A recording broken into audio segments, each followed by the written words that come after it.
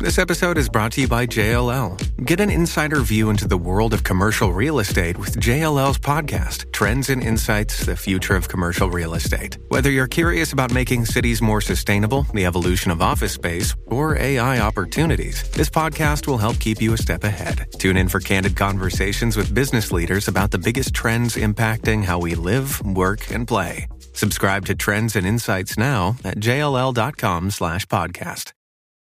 Good morning, Oregon. It's Wednesday, May 11th. This is Andrew Thien with a news briefing from the Oregonian and Oregon Live. The Oregon State Hospital's facility in Junction City fails to protect its patients from physical harm, according to a 134-page report from state inspectors, resulting in at least one alleged sexual assault and many more examples of physical attacks. The state report puts the satellite campus at risk of losing certification and critical funding through Medicare and Medicaid programs. The state received $18.7 million from those two healthcare funds over the current 2-year budget. The state hospital has until Sunday to submit plans for addressing these issues. It's the latest setback for the beleaguered state hospital system, which houses many patients who are institutionalized through the criminal justice system. Overcrowding and understaffing issues at the main campus in Salem have led to patients being turned away. This has only been exacerbated by the pandemic. The hospital is required to treat patients who are accused of crimes but found unable to assist in their own trial or who have been found guilty except for insanity. The Junction City campus has been viewed as a way to address capacity issues historically. Leaders viewed that satellite as a way to address capacity by moving some of its most difficult long-term patients there to free up space in Salem. The new investigation shows that plan may be fatally flawed. The report was prompted by a runaway patient in December who brought a cell phone on an outing despite not being authorized to. The patient wasn't found until 25 days later.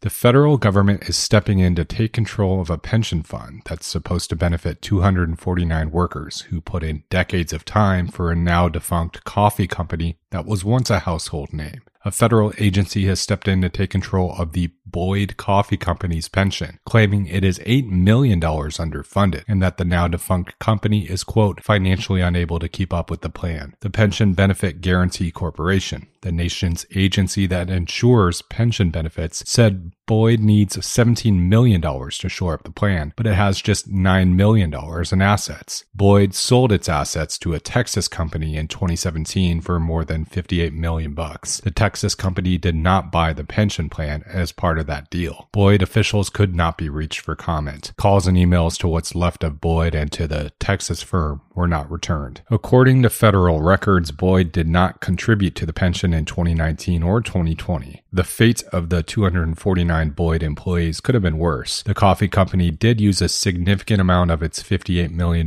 windfall to strengthen the pension fund. Boyd froze its pension plan in 2007. But was still responsible for paying benefits already accrued at that time. Nationwide, the pension agency is paying benefits to 900,000 people from nearly 5,000 terminated or abandoned corporate pension plans. The brief period of gasoline price slowdowns or plateaus appears to have ended. Prices at the pump surged to new records on Tuesday. Oregon's average price per gallon of gas rose to $4.85 per gallon, according to AAA. Portland area drivers were paying closer to $4.92 per gallon on average, or 15 cents more than a week ago. The national average is $4.37, up 17 cents over last week. Prices have spiked along with the cost of a barrel of crude oil, which is now hitting $110 per barrel. AAA says the price of crude accounts for more than half the cost of filling up a tank with gas or diesel. The other biggest factors are refining the oil into fuel, distribution, marketing, and taxes. Curry County has the most expensive gas in Oregon at $5.07 per gallon on average.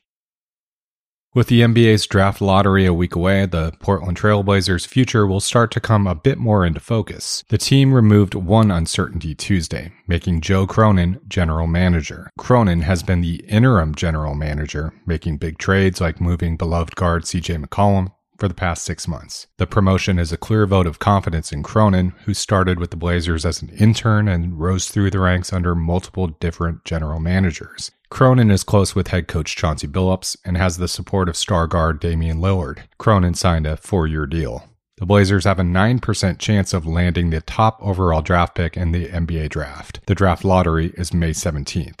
For more about Cronin and all things Blazers, subscribe to our Blazer Focus podcast. Thanks for listening. You can support our local journalism by subscribing to Oregon Live. Go to OregonLive.com/pod support.